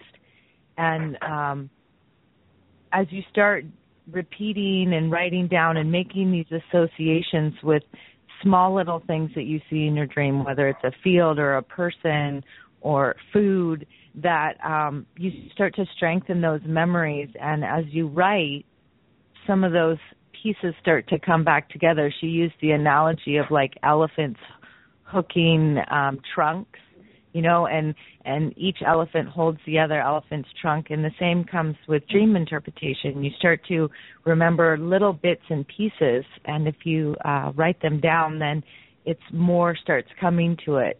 She also suggested, if you're not so much of a writer, to have a little tape recorder by your bed and just wake up and, I had the strangest dream. It was zombie apocalypse or whatever it is, and to just really start to work that muscle of the brain, She said that there's, that there's 3 important things about dreams, is that they're insights into our real life. It's absolute knowledge for your own inner world and what might be going on and what is really going on. Things that sometimes we don't admit to ourselves. she said it's important to like call a spade a spade. You know, if you have toxic people in your life and your dreams are kind of sending you these messages that, you know, that you need to look at something that you're not willing to look at in your waking life. And that dreams strengthen us. It gives us resolve and it helps us move forward. So as we were saying earlier, like you're struggling with something, if you say to yourself before you go to bed, you know, dream maker, I want to remember my dreams. I have this issue. You know, do I take this job? Do I make this move? And then kind of fish your dreams at night to find some solution. That makes sense? I mean, has anyone had that experience? That totally makes sense to me. I've had the experience of finding solutions to problems, like for work overnight, because I do design and write code, and oftentimes there's a really, you know, particularly nasty like code issue that I'm not able to figure out, and I'm up late working on it. And if I just calm down, you know, turn the computer off, come away from it, go to bed and think like, let's just, you know, let's figure this out while we're dreaming. Maybe not in that literal of terms, but I'm like, okay, I'm going to sleep on this. And then more often than not, when I wake up, it's not like the answer necessarily came to me in my dream, but that when I wake up, I'm aware of what I need to do. So it is kind of an interesting dynamic. But what you were talking about reminds me of an exercise that I used to do years ago, and I haven't done in quite a long time, which was very similar to what Clarissa Estes says. That was it's like establishing a trigger. And this was based on something I had read also years ago, was putting a glass of water on the bedside table. And then before I would go to bed, I would say, I will remember my dreams tonight, and like concentrate on the water, and then kind of get into like a meditative state and concentrate on like one particular place, or like imagine the molecules of the water to get yourself into sort of a meditative state, and then declare this intention, and then take a sip of the water, and then upon waking up in the morning to take a drink of that water, and it kind of worked as a trigger. And I did find that when I did that with intent, that the dreams would come back, the ones that I had forgotten. Yeah, I think intent is the big thing there. I've read lots of different methods for remembering your dream. One is like throughout the day to think about it as well, to kind of come back to it and be like, I set that intent. I want to remember my dreams. And I think that there's a lot of different methods for actually remembering your dreams. But I think that, putting the effort behind it and setting that intention is a lot of what the work is all about. Mm-hmm. Yeah, for sure. I know it's interesting what you said when we started talking about this, that you have an average of 5 to 7 dreams per night, because I usually remember like 1 to 2. And they will, they'll stick with me unless I'm concentrating on something else. Like if I wake up and I have a deadline and I have to work on something else, then it'll fade from memory. But if I have kind of a slow morning and I'm not having to focus on something else, then they'll stick with me. And then I'll start thinking about it. And when I think about like, I wonder what that dream meant, then I'll remember it more throughout the day. But I don't know. I don't know if this is the case with everybody, but my dreams are usually pretty weird. They're like animated Hieronymus Bosch paintings. Yeah. Yeah. I think most people have, those kind of experiences because, again, it's your subconscious, right? It's all these images and motifs and weird things. Like, I've had experiences where I think about someone and then that night they're in my dream. Or for many years, if I watched movies, again, back to that idea of TV, especially violence, I dream about the movie all night long, So it's like that psychic space. You got to be wary of that junk messaging that comes in. Yeah. Yeah. It's interesting. I know I've noticed with myself, I will have different types of dreams. Like in some dreams, I'm the direct participant in the dream, and it's all like, I inhabit the dream world and I'm moving throughout it. But I have other dreams where it's almost like I'm watching a movie, where everything is kind of happening in front of me, but I'm not a direct participant. I'm just kind of watching it. So I don't know what that means. I don't know what the difference is there, but it's pretty interesting. Another thing I just wanted to mention, when we were doing the prep call for this show, Gabby mentioned that she had to set the intention of making the dreams decipherable to her, like to be able to understand it. So she had to kind of set that intention, because otherwise it would just be a bunch of like really crazy symbolic stuff that she didn't really know what to make of. But by setting that intention, that she would be able to, like, that her conscious mind would be able to at least partially interpret what was being said in her dreams was important, like kind of an important step for her to do. Yeah, it's like taking the essence, and where do these kind of inner reactions or things that are happening, where are they taking place in my daily life? Yeah. I don't know if that makes sense, but... Yeah, no, it does, for sure. It does, yeah. I think the idea of practice is definitely really important. I mean, you take anything else as an example, like you would expect to, say, just be able to lift 200 pounds, without first working your way to that by practicing and learning the technique of how to lift weight. It's the same thing with dreams. People say, I can't remember my dreams. It's like, well, because you don't practice. And, I think it's, for my part, it's something I would like to try for this year, just to pay more attention to that. And I really liked, Erica, the technique that you said about writing the nouns from the dreams, because for me, like whenever, because I've done writing in the past, and like I took creative writing in school and stuff like that. And so in the past, when I've tried to write my dreams down, I wake up and I start writing this narrative, and then it goes away from what the actual dream was, because now I'm thinking of like a story or something, and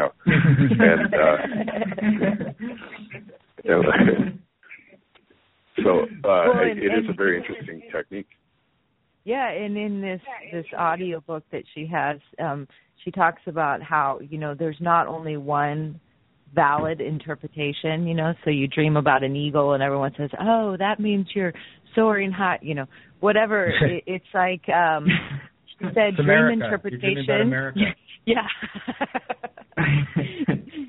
Dream interpretation is like translating a foreign language, right? So there's things that get lost, just like you were saying, Jonathan, when you're trying to take the imagery that you experienced in the night and translate it onto paper, right? So you start to get lost in the narrative instead of just looking for kind of those messages or those motifs, and she also explains how culturally, I'm just using the eagle as one example, but for people in different cultures, an eagle represents different things, or a feather represents different things, and not getting lost in the translation.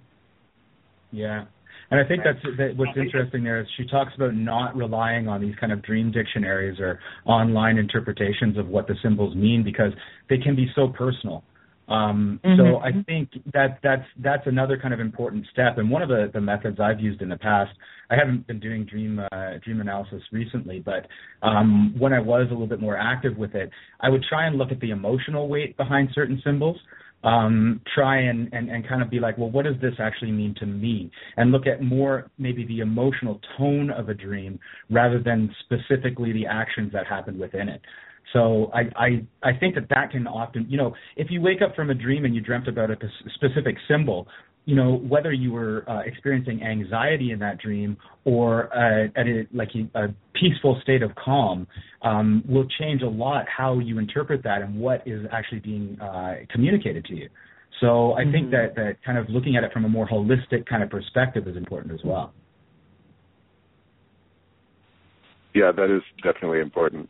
I mean, in the Chinese culture, generally white represents death.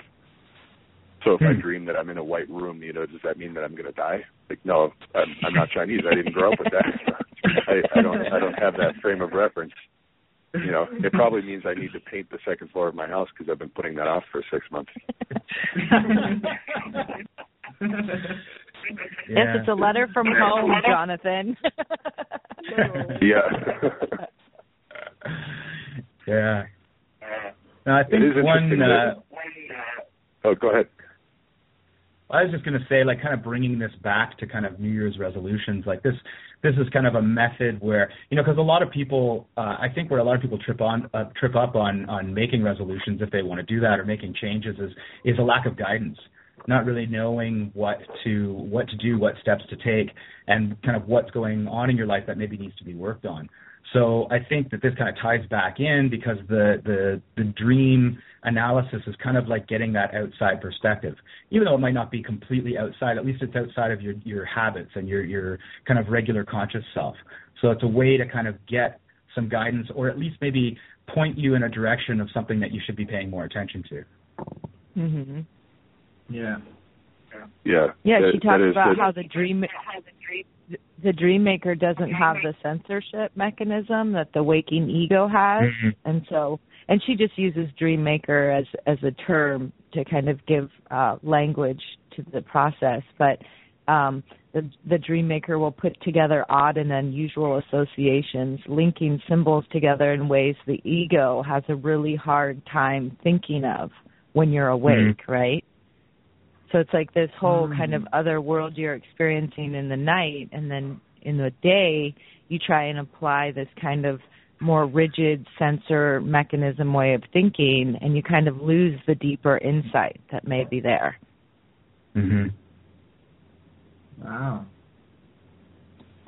Yeah, it's a fascinating area. I think the idea that you could pull real information out of your dreams, and not prophetic, not necessarily like the Edgar Cayce kind of thing, and that may happen, but not to approach it with that idea in mind, but just real practical feedback from your subconscious about your daily life and the things that are going on. I agree. Let's see. Let's talk a little bit about just real quick, because we're running kind of short on time and we want to go to Zoya's segment. But journaling, we're talking about things that we can do in the new year. So up until now we've talked about a little bit of preparedness and changing your diet and changing the way you approach how you prepare for potential disastrous situations, some cold adaptation, dream work, some interesting things that you might be able to try this year. Journaling is another one, and that's something I know I've had a lot of benefit from. I don't do it every day, but when I do, it's extremely helpful. And oftentimes, for me, it manifests as just writing my thoughts down. It mm-hmm. helps me to process things much more. And I know, just a quick aside, like, when I was younger, and my dad was a professor, and so he would help me like with my schoolwork. And he always said, if you're trying to memorize something or if you're trying to remember something for a test, write it down, because when you write mm-hmm. it down and you go through the action of translating that from your mind onto the paper and the physical motion and the concentration it involves, that cements it much more. So I think that can help too, just with thinking, on a daily basis. So. What, do you guys have any experience with that? Yeah, there's a great article on SOTT that addresses just what you mentioned, Jonathan. It's called Developing Your Thinking Skills Through Writing. It's by the Increased Brain Power website, and they talk just about that writing clarifies your thoughts. It also helps you establish firmer memories, right? So just as you were saying, this is why we're all advised to take notes in school, right? It helps your thinking, and then you get the pen and paper and the whole connection, the fine motor connection between your brain and your hand and getting it down on paper. It also gives you new insight. And I found it's excellent help. That's how I do all my studying, is I write everything down. Me too. Maybe as I get older, my memory is failing, so at least I can. Wait, let me check my notes. I know it's there somewhere. But it comes from practice too, right? So you got to practice it, and then I do a process called the morning pages, and for our listeners who are interested, you can just Google it, the morning pages. Julia Cameron, it's a writing activity that was developed to help creative people break through blocks, whether you're a writer or a painter or an artist. And it's basically just 3 pages every morning right when you wake up, what they call stream of consciousness writing. So you just get the paper and you start writing. Don't worry about spelling or punctuation. You just get it out, and it doesn't have to be 3 big binder papers. It can be a little tiny notebook. But I've come to term it the daily dump. So you get up first thing in the morning, and anything that's on your mind or plaguing, you can even be your dreams, you just start writing. And it takes about 10 or 15 minutes. And I will say some days you don't, and she talks about this in her book, it's called The Artist's Way, about how you don't want to do it. So the whole time you can just write, I don't want to write, this is stupid, I hate this, but you just keep writing, you just keep doing it. And I found it's fantastic. It's very great kind of emotional, mental release. So things that may be plaguing you, you just write it down, I hate my dog, it's on my nerves, whatever it is, you just get it out. And you can go back and read it or not. I don't go back and read it, but go back and read it unless you want to admit that you're completely insane. Yeah. I've done a little bit of journaling. In schools, they're not teaching longhand or cursive writing anymore. No. It's another example of how schools are not for education. They're just for dumbing people down. Yeah, totally. Yeah.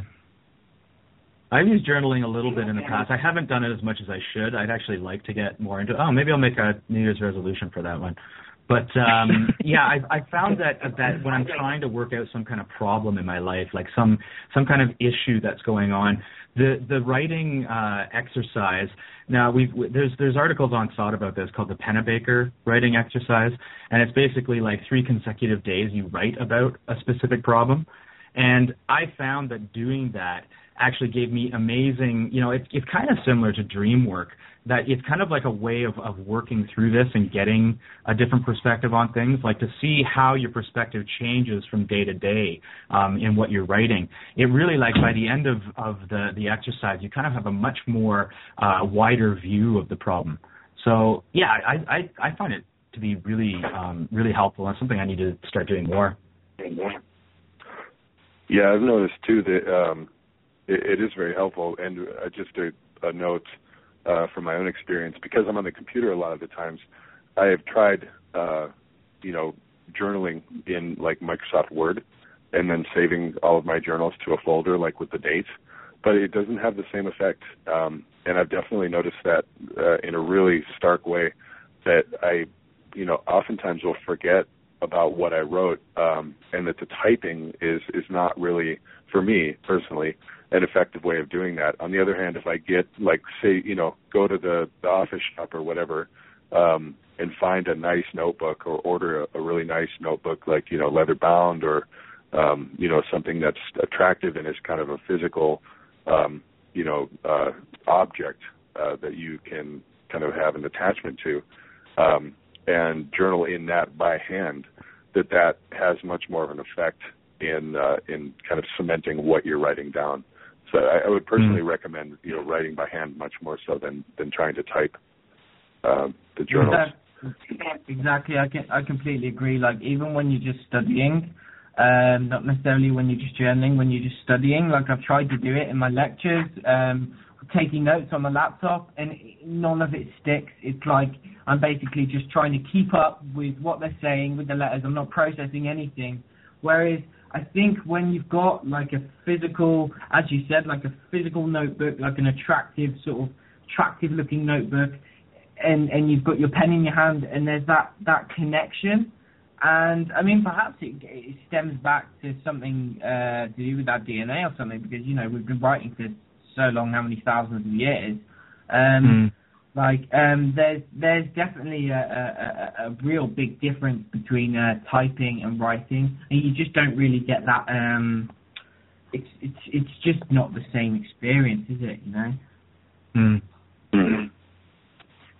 Another thing I find helpful in that regard in writing is to ask myself questions, kind of like a little Q&A, and just to be very clear that this is not like any form of like channeling. You know, I'm not trying to like tap Lord Goldor or the Pleiades or anything like that. But basically just, you know, let's say like I did something dumb the day before, and I'll write down like, what the hell were you thinking when you did that? And then I'll answer myself. And then I'll get into like a Q&A conversation with myself in my journal. And that also brings up a lot of, you know, insights that I didn't have when I was just kind of thinking about or stressing about it in my mind. And getting that down into a conversation format on the paper usually helps pretty well. That's really interesting. Yeah, I do something similar. I call it just interviewing myself. I'll just write or present a situation and ask myself what I really think or feel about that situation or that person, and try not to be politically correct, or, you know, no one else is going to read it, so you don't have to worry about hurting somebody's feelings, but to really get to the nitty-gritty of what you really feel about something.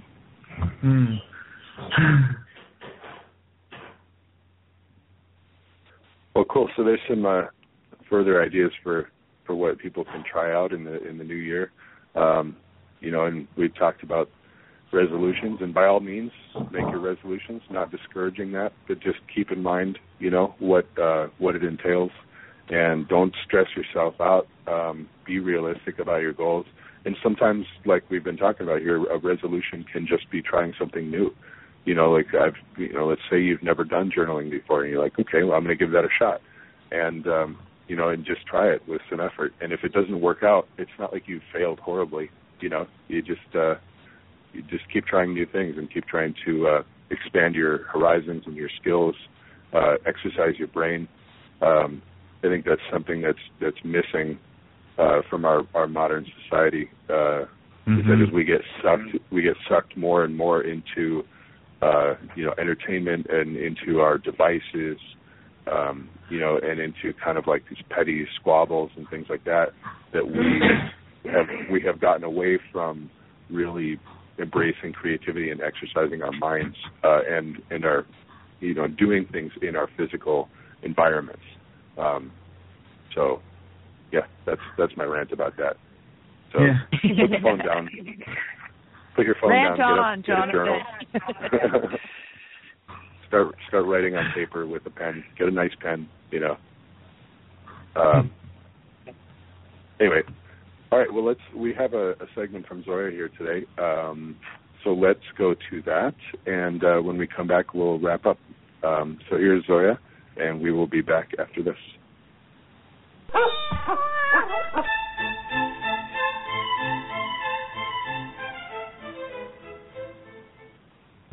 Hello, and welcome to the Pet Health segment of the Health and Wellness Show. Happy New 2016 year, dear listeners.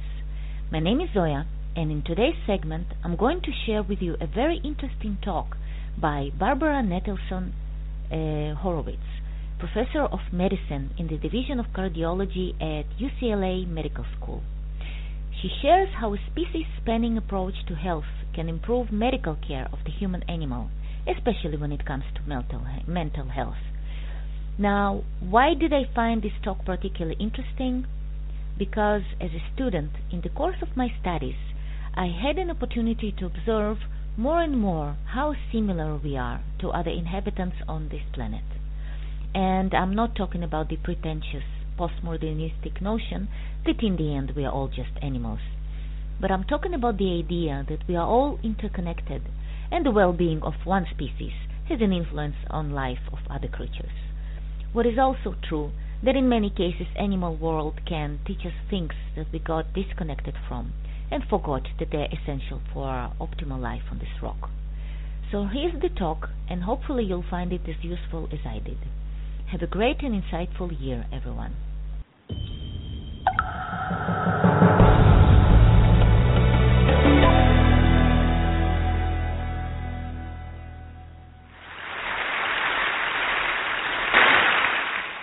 10 years ago, I got a phone call that changed my life.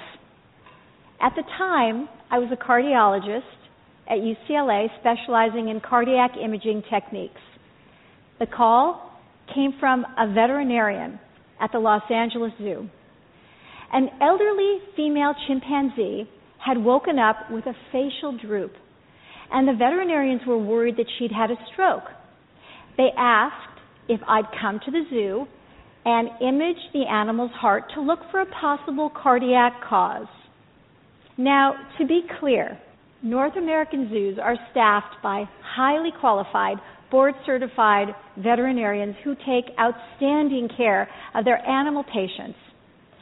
But occasionally they do reach in to the human medical community, particularly for subspecialty consultation, and I was one of the lucky physicians who was invited in to help.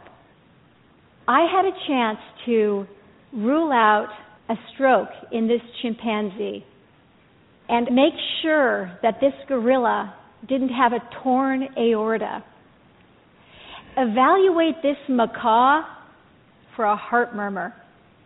Make sure that this California sea lion's pericardium wasn't inflamed. And in this picture, I'm listening to the heart of a lion after a life-saving collaborative procedure with veterinarians and physicians where we drained 700 cc's of fluid from the sac in which this lion's heart was contained. And this procedure, which I have done on many human patients, was identical with the exception of that paw and that tail. Now, most of the time, I was working at UCLA Medical Center with physicians discussing symptoms and diagnoses and treatments for my human patients.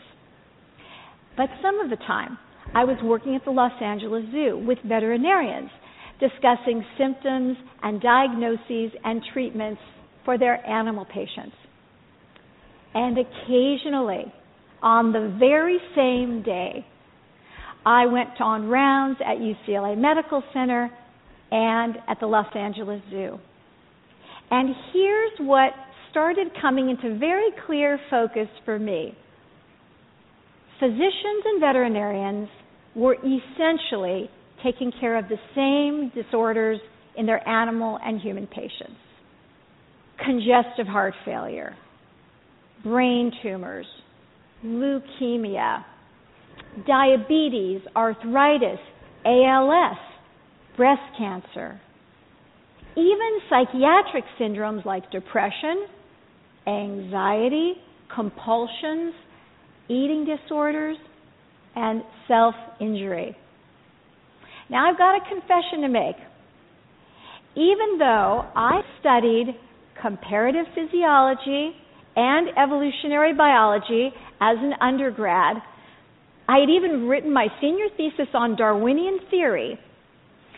Learning about the significant overlap between the disorders of animals and humans, it came as a much-needed wake-up call for me. So I started wondering, with all of these overlaps, how was it that I had never thought to ask a veterinarian or consult the veterinary literature for insights into one of my human patients? Why had I never, nor had any of my physician friends and colleagues whom I asked, ever attended a veterinary conference? For that matter, why was any of this a surprise?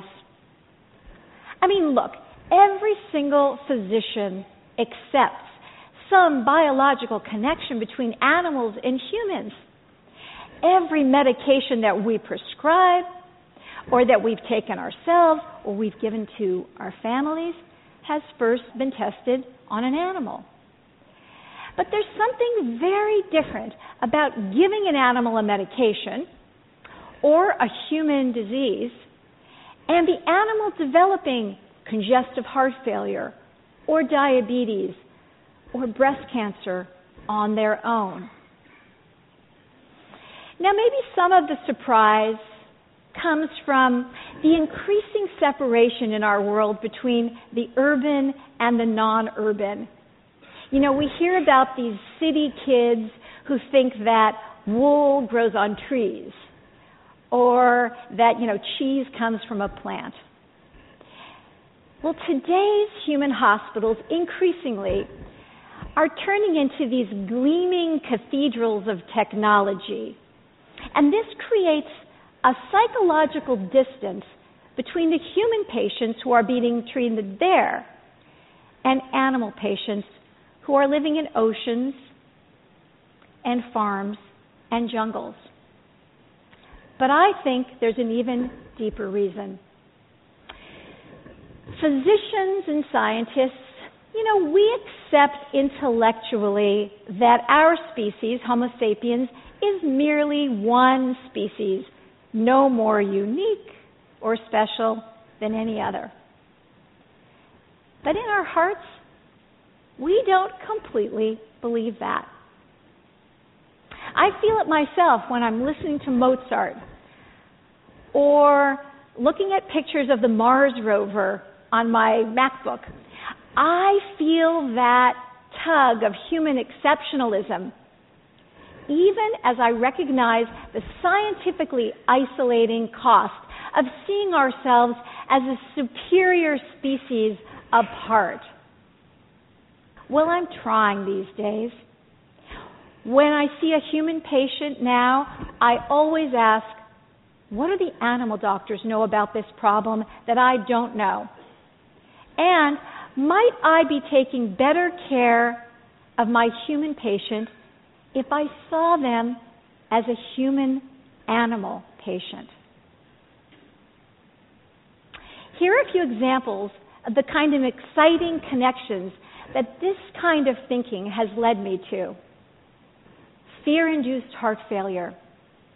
Around the year 2000, human cardiologists discovered emotionally induced heart failure. It was described in a gambling father who had lost his life savings with a roll of the dice, in a bride who'd been left at the altar. But it turns out this new human diagnosis was neither new nor was it uniquely human. Veterinarians had been diagnosing, treating, and even preventing emotionally induced symptoms in animals ranging from monkeys to flamingos, from deer to rabbits since the 1970s. How many human lives might have been saved if this veterinary knowledge had been put into the hands of ER docs and cardiologists? Self-injury. Some human patients harm themselves. Some pluck out patches of hair. Others actually cut themselves. Some animal patients also harm themselves. There are birds that pluck out feathers. There are stallions that repetitively bite their flanks until they bleed. But veterinarians have very specific and very effective ways of treating and even preventing self-injury in their self-injuring animals. Shouldn't this veterinary knowledge be put into the hands of psychotherapists and parents and patients struggling with self-injury? Postpartum depression and postpartum psychosis. Sometimes, soon after giving birth, some women become depressed, and sometimes they become seriously depressed and even psychotic. They may neglect their newborn and, in some extreme cases, even harm the child. Equine veterinarians also know that occasionally a mare, soon after giving birth, will neglect the foal, refusing to nurse, and in some instances, kick the foal even to death. But veterinarians have devised an intervention to deal with this full rejection syndrome that involves increasing oxytocin in the mare. Oxytocin is the bonding hormone. And this leads to renewed interest on the part of the mare in her foal. Shouldn't this information be put into the hands of OBGYNs and family doctors and patients who are struggling with postpartum depression and psychosis? Well, despite all of this promise, unfortunately, the gulf between our fields remains large. To explain it, I'm afraid I'm going to have to air some dirty laundry. Some physicians can be real snobs about doctors who are not MDs. I'm talking about dentists and optometrists and psychologists, but maybe especially animal doctors. Of course, most physicians don't realize that it is harder to get into vet school these days than medical school. And that when we go to medical school, we learn everything there is to know about one species, Homo sapiens. But veterinarians need to learn about health and disease in mammals, amphibians, reptiles, fish, and birds. So I don't blame the vets for feeling annoyed by my profession's condescension and ignorance. But here's one from the vets. What do you call a veterinarian who can only take care of one species? A physician. Closing the gap has become a passion for me. And I'm doing this through programs like Darwin on Rounds at UCLA, where we're bringing animal experts and evolutionary biologists and embedding them on our medical teams with our interns and our residents. And through Zubiquity conferences, where we bring medical schools together with veterinary schools for collaborative discussions of the shared diseases and disorders of animal and human patients. At Zubiquity conferences, participants learn how treating breast cancer in a tiger can help us better treat breast cancer in a kindergarten teacher. How understanding polycystic ovaries in a Holstein cow can help us better take care of a dance instructor with painful periods. And how better understanding the treatment of separation anxiety in a high-strung Sheltie can help an anxious young child struggling with his first days of school. In the United States and now internationally at Zubiquity conferences, physicians and veterinarians check their attitudes and their preconceptions at the door and come together as colleagues, as peers, as doctors. After all, we humans are animals too. And it's time for us physicians to embrace our patients and our own animal natures and join veterinarians in a species-spanning approach to health. Because it turns out some of the best and most humanistic medicine is being practiced by doctors whose patients aren't human. And one of the best ways we can take care of the human patient is by paying close attention to how all the other patients on the planet live, grow, get sick, and heal. Thank you.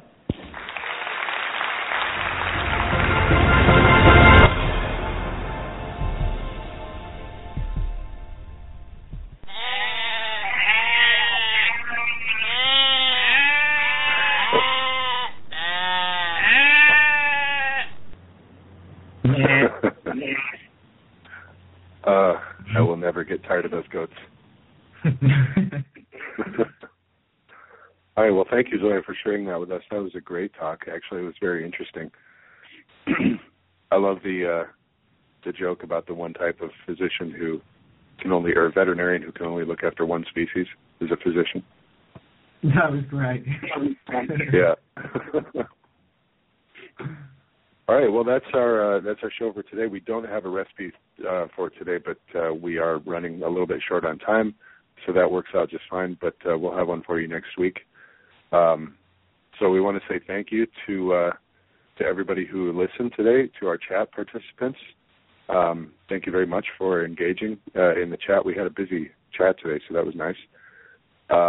And encourage you to check out the other two shows on the SOTT Radio Network. The Truth Perspective tomorrow at 2 p.m. Eastern Time, and Behind the Headlines on Sunday at 2 p.m. Eastern Time also. And we also are sort of marking our 1-year anniversary of the Health and Wellness Show next week. So our first show was actually January 12th of 2015, and our show next week will be on the 8th. So it's not quite there, but it's close enough for horseshoes, so we will be celebrating that next week. So just want to say thanks again to everybody for tuning in. Be sure to check out the show next week, and Happy New Year to everyone.